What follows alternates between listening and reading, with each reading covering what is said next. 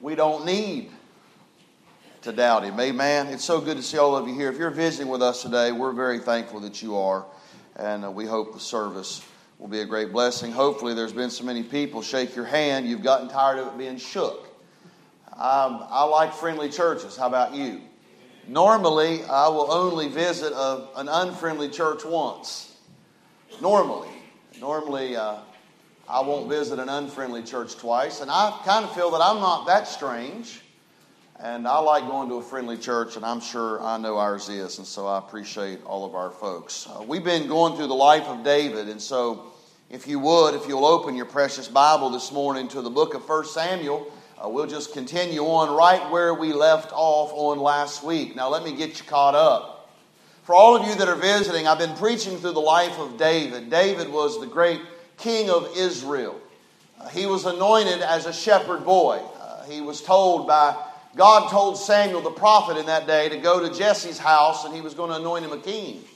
Now remember, Saul had already been anointed king and God allowed them to do that. But Saul disobeyed the Lord, and so the Lord said, look, now I'm going to anoint a king after mine own heart. And so the Lord told Samuel to go to the Bethlehemite, Jesse's house, and he had many sons, and he said, I'm going to anoint a king there. Well, Samuel, the man of God, went there to anoint the son, and he in his mind thought it's going to be Eliab because he was the oldest son.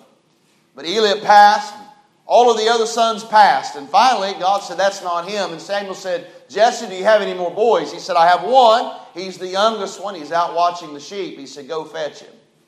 I'm glad Samuel's Southern, amen? He said, go fetch him.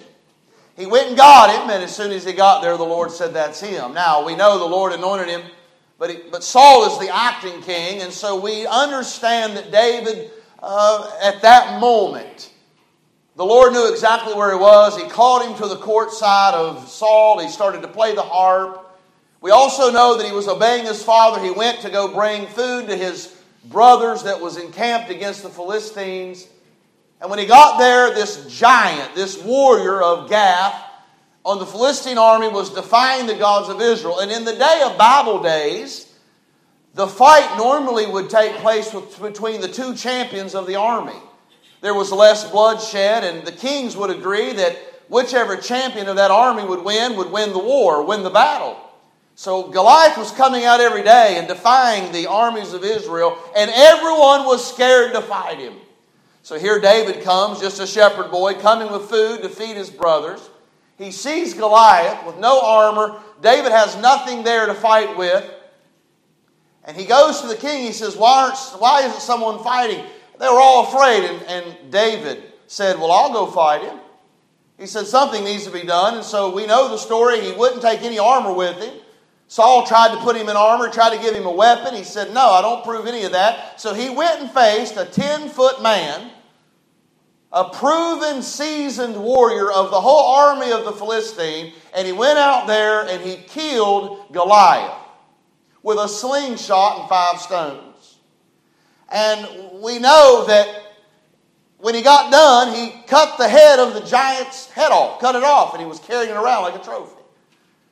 And we realized we went through all of this. And then he met Jonathan, Saul's son. They become friends. And now, because of Saul, the king's jealousy, he wants David dead. He heard the women sing. Saul has killed his thousands, but David has killed his tens of thousands. So we've looked at jealousy. We've looked at friendship. Last week was a very downgrade message. In other words, David, this man that had behaved himself so wise, the man that God had anointed to be king over Israel, we see him running afraid, allowing his feelings, his flesh, his fear dominate his life. He goes to the man of God and he lies to him twice. He takes the showbread that should have been given to the priest, and then he asks for a weapon, and then he continues to downgrade because he goes where else other than to the enemies of God. He goes to the very country of Goliath's hometown, Gath.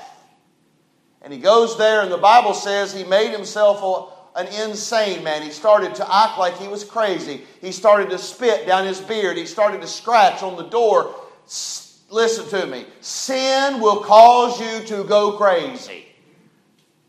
And here David is, the man after God's own heart, running and lying and acting like a wild man. This is not the same man that we seen being anointed king just a few months before.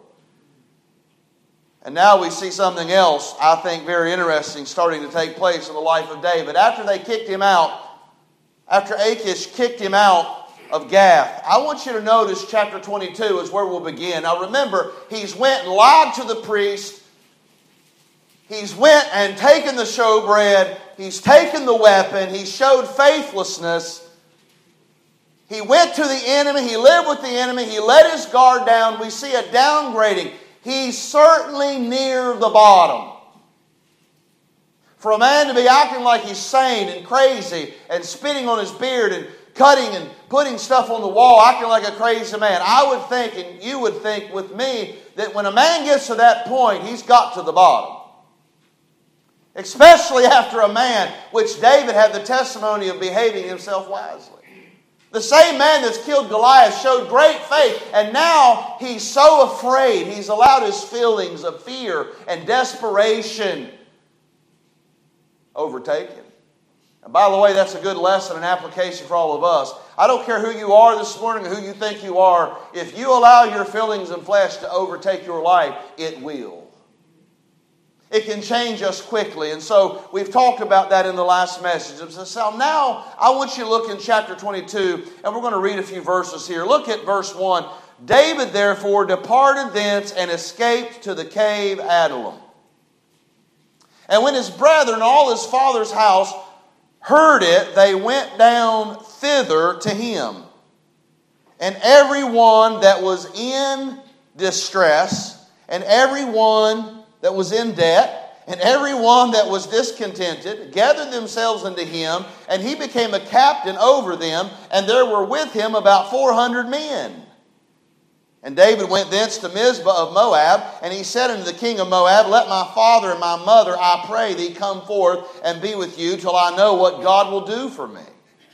And he brought them before the king of Moab, and they dwelt with him all the while that David was in the hold. And the prophet Gad said unto David, Abide not in the hold, depart and get thee into the land of Judah. Then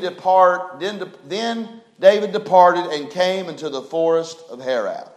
Heavenly Father, again, I ask you to do what I cannot do. Speak to our hearts. We ask it in Jesus' name. Amen. I'm going to stop reading with verse 5 because all of the text that I'm going to use this morning is in verse 5. We're going to look at this verse by verse.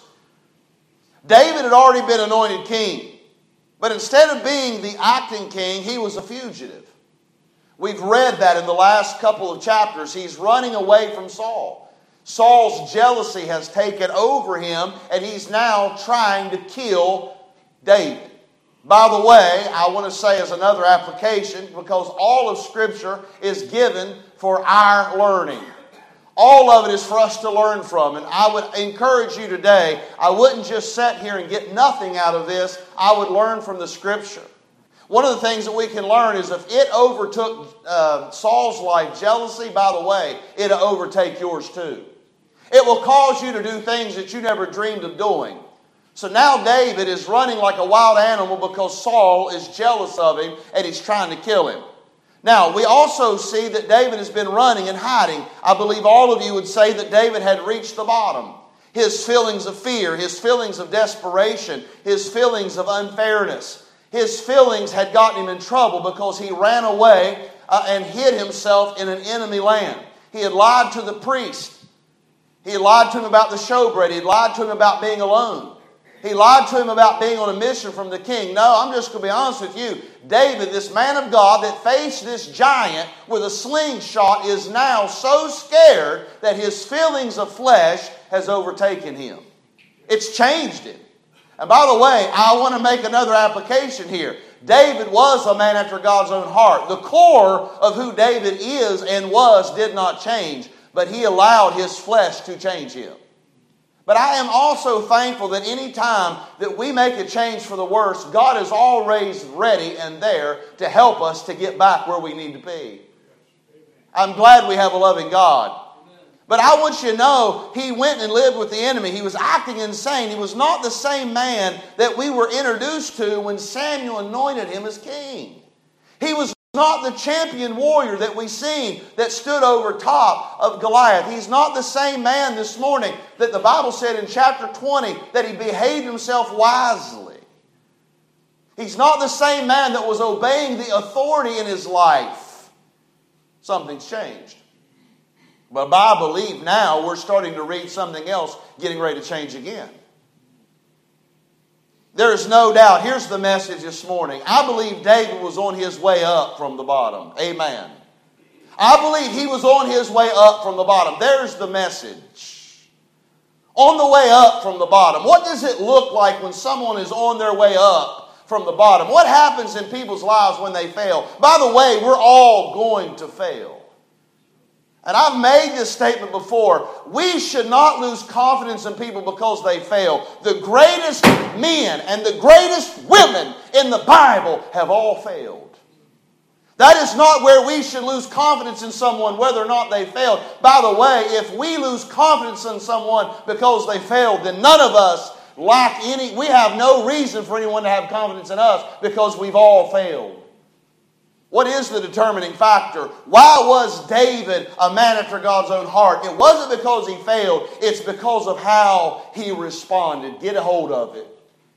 It's because of how he responded. And I believe that we start seeing that the embers of David's heart starts to get convicted. I believe a fire starts to get fueled again in his heart. I believe that there is some repentance here. I believe that there's something going on in David's life.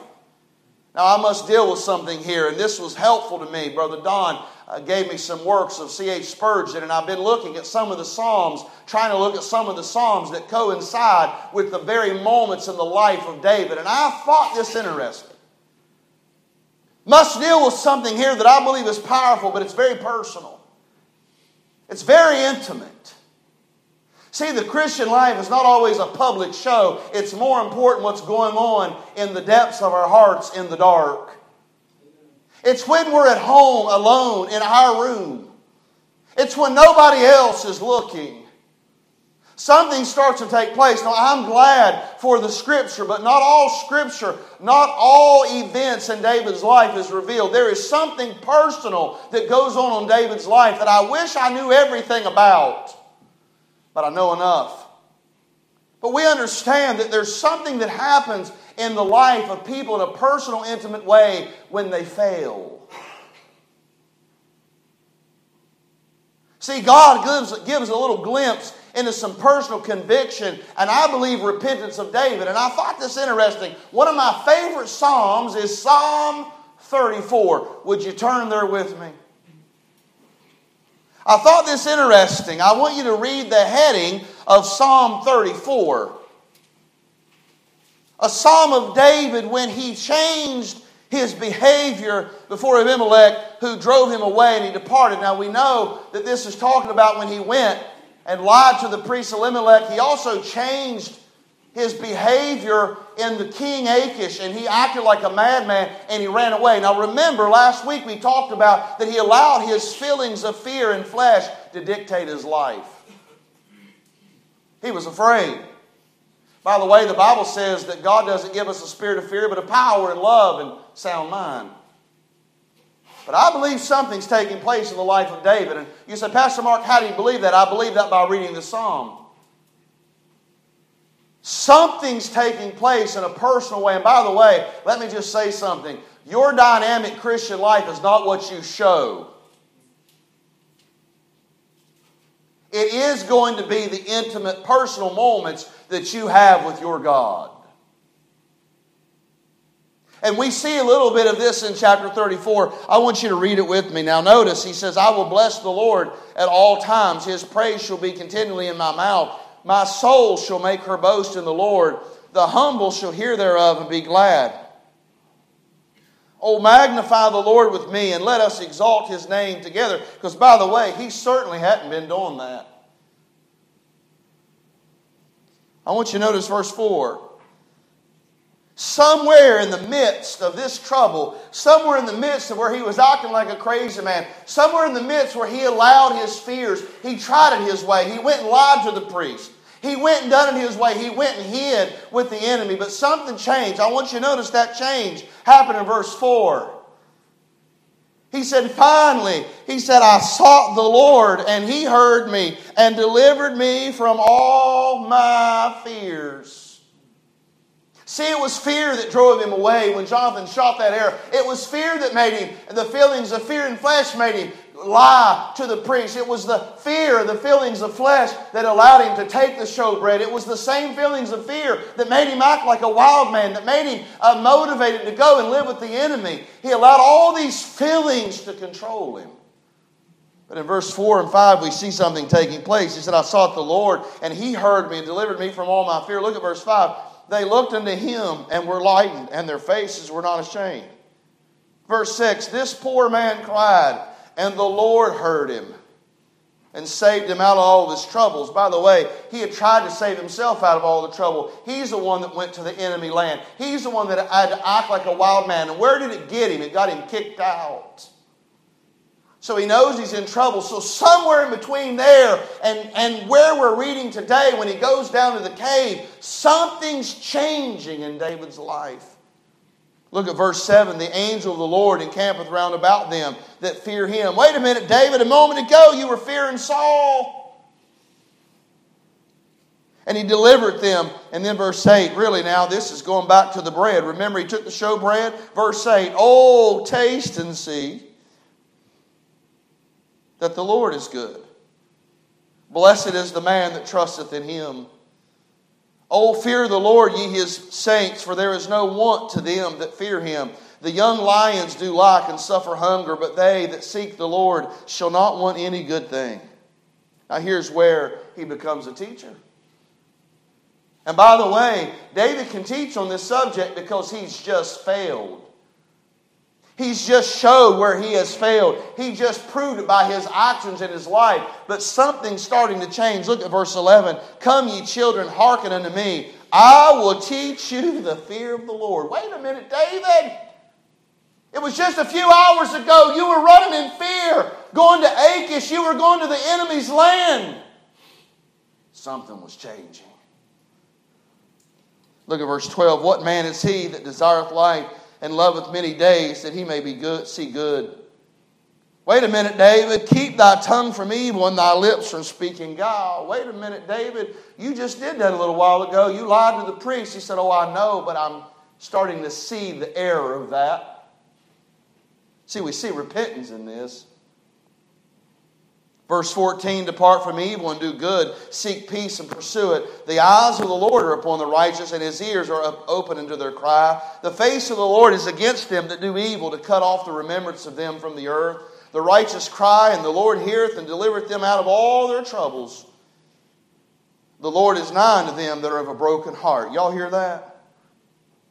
If you have a broken heart this morning, I want to tell you something. He's closer to you. David knew a little bit about that. He had had a broken heart. The man that he was trying to serve was trying to kill him. There was a lot of confusion in his life. His heart was broken. And so if anyone can testify that the Lord was with someone that was close to when they were heartbroken, David knew it, and he's testifying. See, he's repenting. The Lord is nigh unto them that are of a broken heart, and saveth such as of a contrite spirit. Many are the afflictions of the righteous, but the Lord delivered him out of them all. Verse 22, the Lord redeemeth the soul of his servants, and none of them that trust in him shall be desolate. Boy, I tell you what, I see something happening in the life of David. And by the way, I want you to know that's a powerful thing when things start to change in people's lives. By the way, we're all going to make mistakes, but again, remember, it's not that we make mistakes, it's how we respond. You say, Pastor, you don't understand, I'm on the bottom. That's okay, you can get on the way up. Just because you might feel on the bottom, maybe you made some mistakes, maybe you've sinned. You say, oh, Pastor, you don't understand. I'm in the bottom. I know that we can be on the bottom, but I want you to know you can also get up to the top.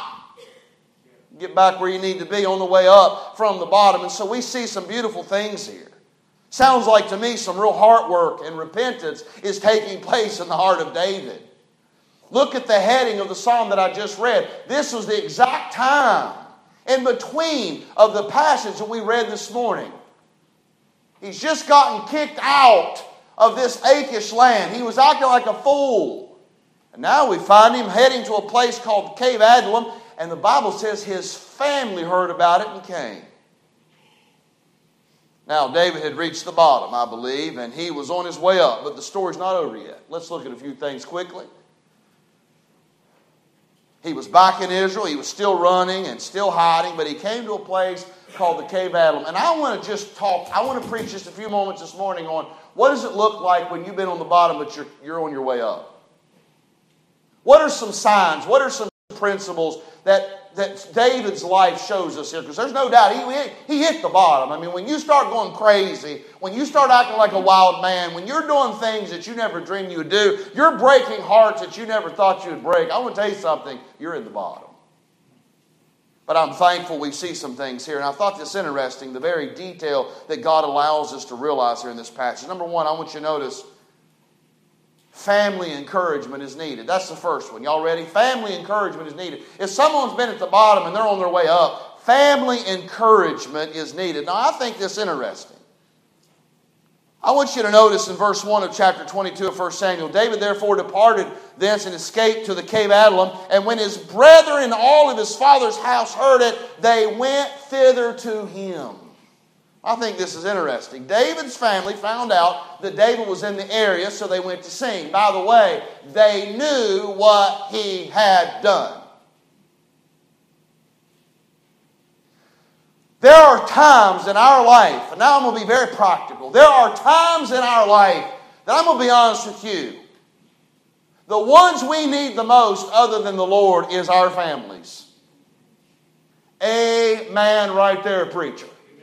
And we find that right here because it's amazing to me. Here David has been in trouble. He's acting like somebody that you never dreamed would act. Who are the first people to come running to him? His family. And I'm ashamed to say, in this day, sometimes it's family that doesn't do the same. And I want to confess, I'm guilty. Family encouragement is needed. I think it interesting that God allows this little tidbit of information to be given, that when he comes back from acting like a wild man, he's lied, he's sinned. By the way, it ain't over yet. 85 people is going to die because of what he did. 85 people are going to die because of what David did. Yet his family came to the cave with him.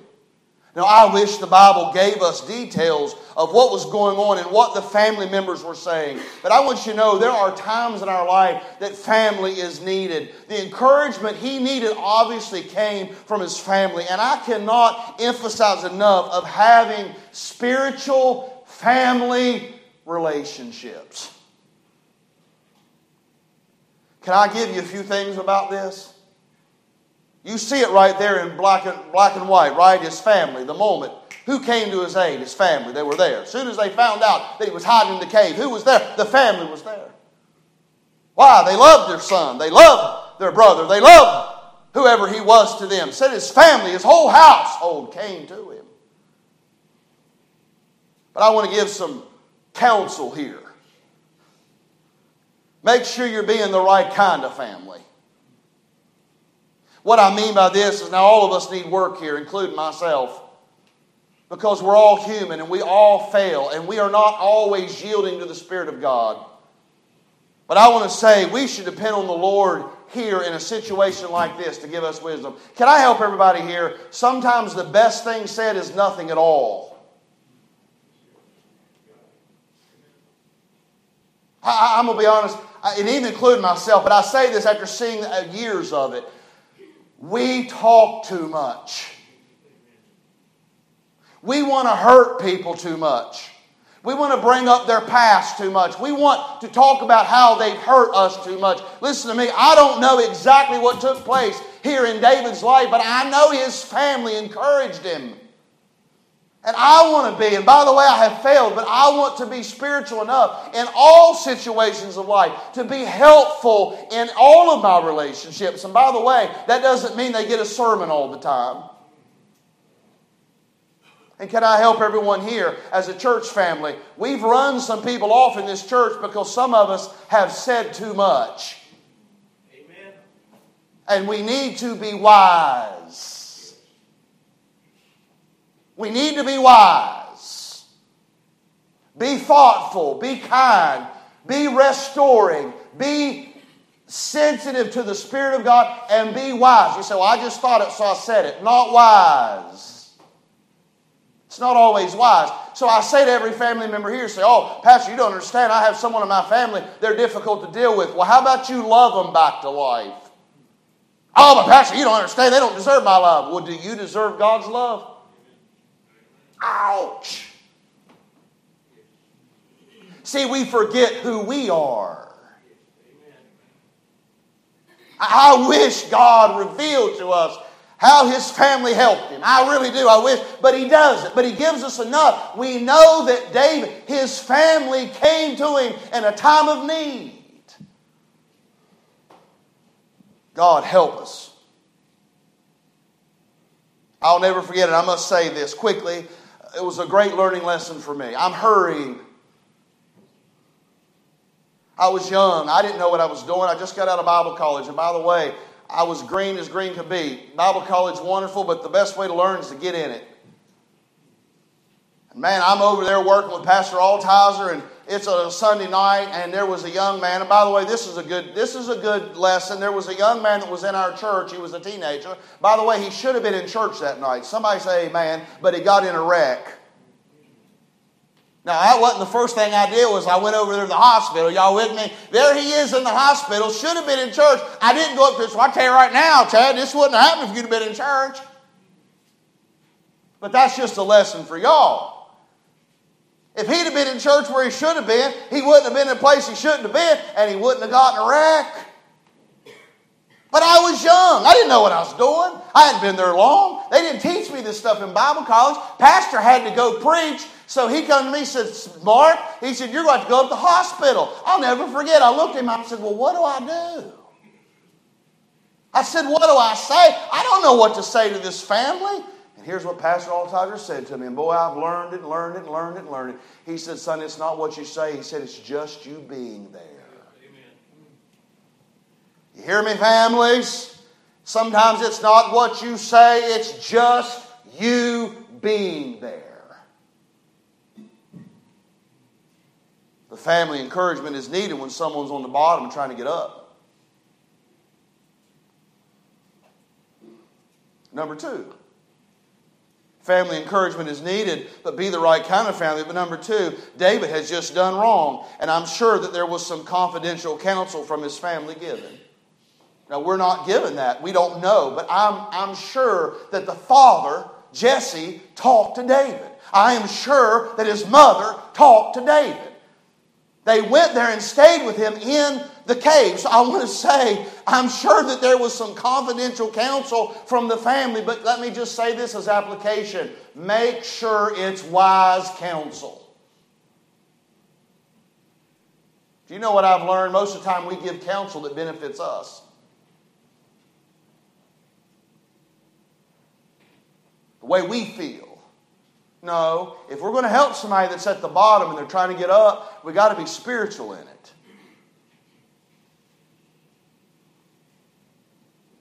We've got to be wise. And number 2, y'all ready for this? In love.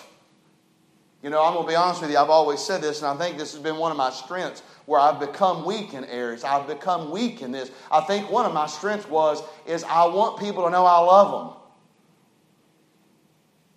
People will know, they'll want to care, they care more what you know if they know you care. And there are times that we have to give wise, strong counsel, but it also be motivated because those people know we love them. But helping someone from the bottom to come back up, listen to me, that's a spiritual work, and you're not going to do it without the Spirit of God. And by the way, restoration is always the goal. We want someone that's broken, someone that's on the bottom. Guess what? We want them to get fixed. But it's wise. I'm telling you right now, that's spiritual work. Because you know why? It goes against our hurts. It goes against our feelings. Now, quickly, let me give this application. Family encouragement is needed. Why? Being the right kind of family, make sure we give the wise kind of counsel. But then notice this. This isn't always the case. Some do not have good relationships with their family. Oh. That's why it's important that you have a church family. Somebody say amen. And by the way, these same principles hold true with the church family. Amen. We ought to be wise. We ought to be loving. We ought to be able to understand that someone falls and they get to the bottom around here. We're trying to help them to get up. And we want to be wise in our counsel. We want to be wise with our words. We want to be wise with our counsel. And we want to be loving in our actions. That's why it's important. I say to you, if you're without a home church, you need one. You need a church family. Because I'm going to tell you what, you're going to make some mistakes. And by the way, it's good to have a church family that's going to help you get back up. Somebody say amen. So we see when someone's in the bottom trying to get up, family encouragement's needed. Number two, and I'm going to close with this one because I'm going to finish the rest tonight. Here it is. Y'all ready? Something else I learned in verse 2. The Bible says, and everyone that was in distress, and everyone that was in debt, and everyone that was discontented gathered themselves unto him, and he became captain over them. Now wait a minute. We know something's happening now. Here it is. Y'all ready? You know how I know when someone's on the bottom and they're trying to come back up to the top? Because they're going to be an example and they're going to lead those who God has entrusted with them. Every troublemaker in Israel came to David. Hey, if we was there in that day, we'd have said every one of them were crooks. They're the folks we wouldn't want in our army. Bunch of hoodlums. We obviously know they didn't pay their debts because the Bible said they was in debt. Everyone that was in debt. How would you like to have an army of men like that? By the way, we ought to pay our debts. By the way, there's a good old-fashioned requirement for that. God says if a man won't work, he's worse than an infidel. Good old-fashioned work. Good old-fashioned roll up your sleeves. Hey, listen, I'm telling you right now, I had a father. I'm going to tell you right now, he taught me that by watching him work. I don't ever remember my dad calling out sick for work. I don't ever. No, I can't say that. I don't know my father ever calling out sick to work. I can't say that. But I'm just going to say, these were a group of men that you wouldn't pick, but they came to him. Now, I thought that interesting because every troublemaker in Israel came to join him. He was the captain of the crooks. These men who came to David in the wilderness, but here's what's amazing, would one day become his mighty men. They were going to be his cabinet. They were going to be his armor bearers. They were going to be the captain of his army. You know what encourages me here? In later years, these are going to be the greatest warriors that Israel ever knew. Here it is. Y'all ready for application? I love it. I believe as David changed, these men changed. As they seen David grow closer to the Lord, as they seen him give his counsel in Psalm 34 and said, boys, let me teach you something about the fear of the Lord. There was a day that I got all overwhelmed with my fear. And I'm going to tell you right now, I got away from God and I ran up to the enemy's land and I lied to the priest and my actions has caused death and I ran away from God. I was running to the enemy and living with the enemy. He said, I let my guard down, but let me teach you something. It didn't work. And David's life became a testimony to these men. And as David changed, his men changed. As he began once again to walk with God, so did they. Hey, this was the beginning of David's court. It doesn't look like it now, but these 400 hoodlums huddling around in this cave with him, they're going to be his mighty men. And by the time, you know what's going on here? And by the way, here's where I'll close. I don't want to, but I'm going to.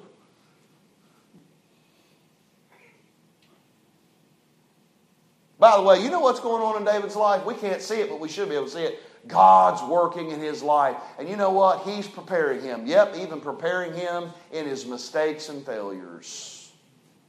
You know what? He's preparing him to be the right kind of king.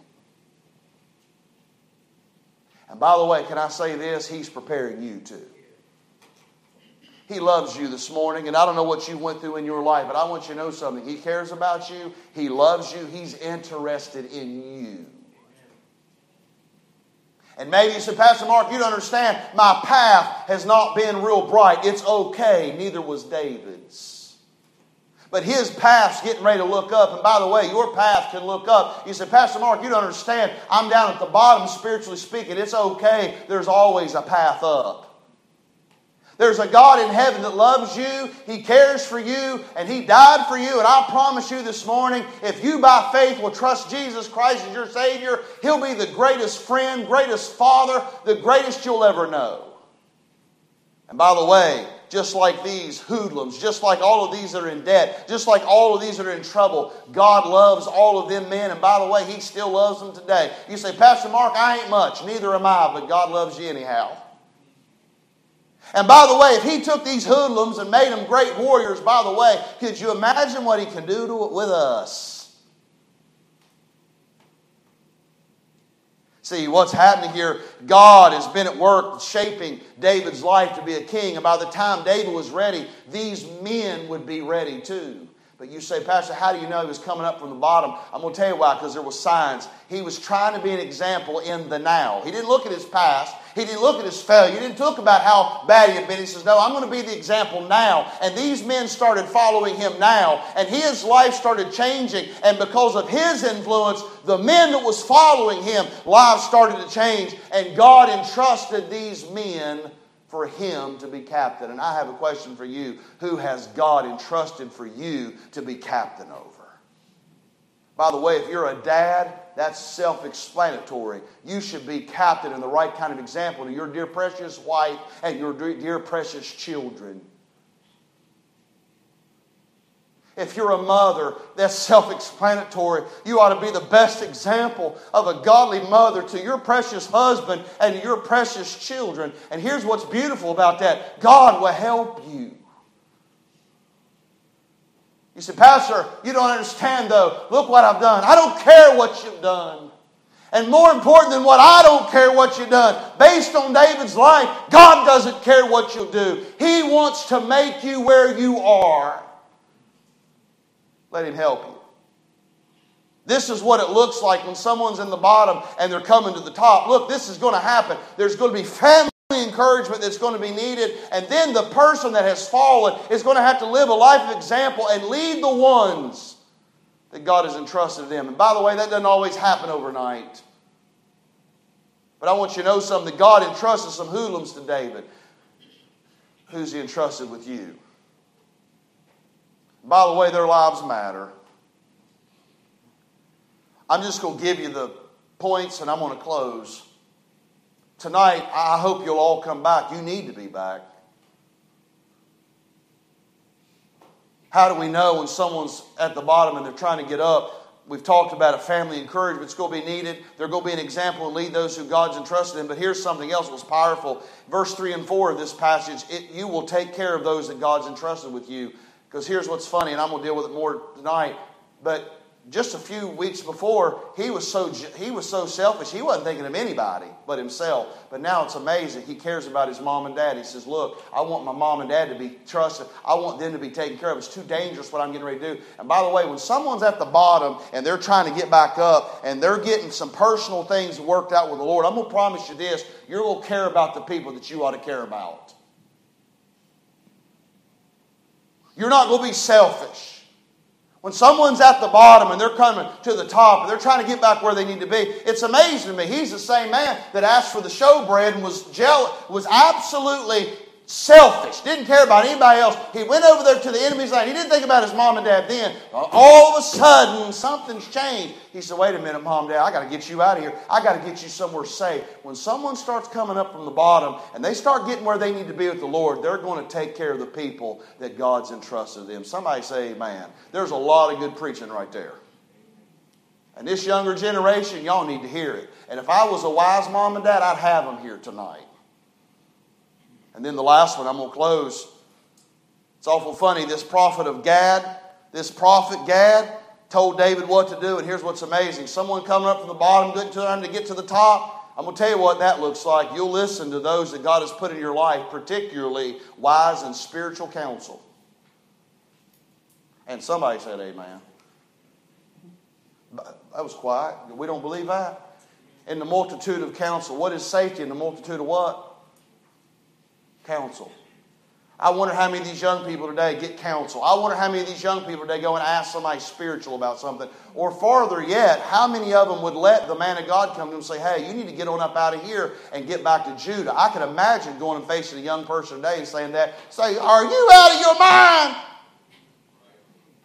Who are you to tell me what to do? David didn't respond like that. That's another reason why I know he was coming up off the bottom. Now, these are powerful things. It's not because I'm preaching, but I'm going to tell you something right now. Life-changing principles here tonight. Life-changing principles this morning. How many of y'all know somebody y'all feels on the bottom? There's hope for them. And here's the last application I want to give. Here he is. He's being an example and going to be a captain of all of these hoodlums. Can I give the last application? Praise God, we have a God that failure is not final. You say, Pastor Mark, I want you to know I've messed my life up. It's okay. God is the God of the broken heart. God is the God of the broken lives. He loves to shepherd you. Just as David was the captain of these men that were broken and in debt and in trouble and all the hoodlums of Israel. I want you to know something. I can characterize myself as a hoodlum, but I thank God I have a heavenly David that's shepherding me. He's the captain of my soul, and I want you to know something. I am so glad that He loves me, even though I have sinned and failed. I want you to know this morning that if you feel like you're on the bottom, look at me. Your way up is the Lord Jesus. He'll help you. Now, I've given a message of hope. I've not given a message of my opinion. This is straight from the Bible. And I want to give you full encouragement this morning, no matter where you are, your failure is not final. At the sound of this invitation this morning, wherever you are, if you need to be saved, I promise you, you're in the right place. We can have someone take the Bible and show you this morning how to be saved, and I'm going to tell you something right now, there ain't nothing like it.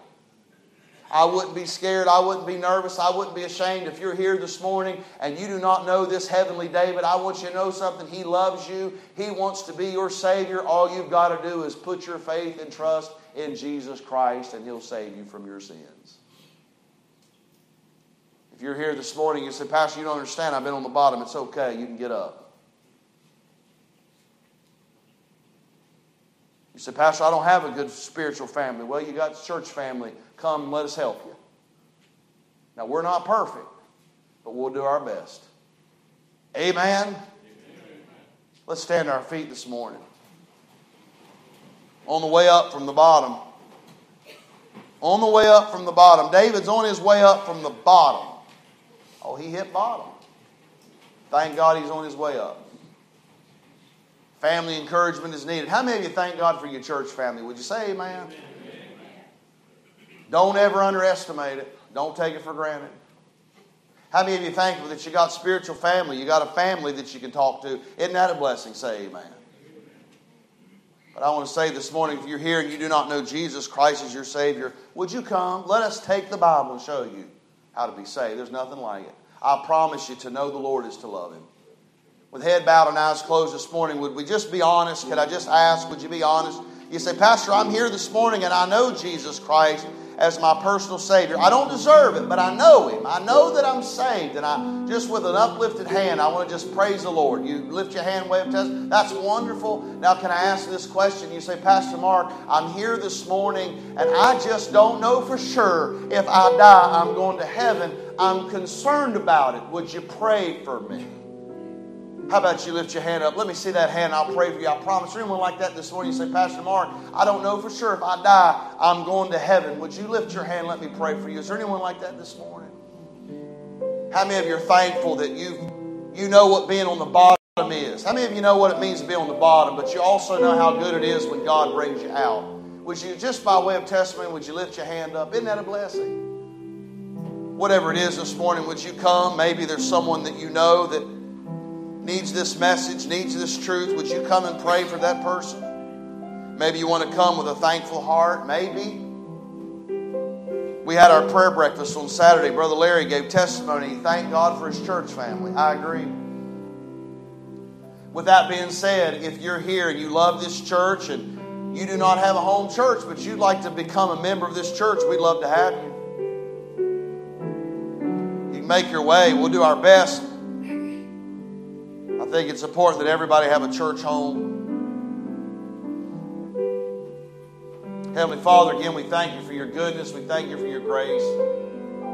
Pray you'll help us now as we look to this in our lives. We'll thank you for what you do. We ask in Jesus' name, amen. You may be seated. We have a special family here this morning. They're coming to join our church. We're going to do a little different this morning. And we appreciate Brother Michael, Miss Lynette, and Caitlin Kennemer. They've been with us for a good little while. I'm glad they finally got right with God. Amen. That's a joke. I'm going to be honest. I'm going to tell you this. I think it's important you ought to take your time joining a church.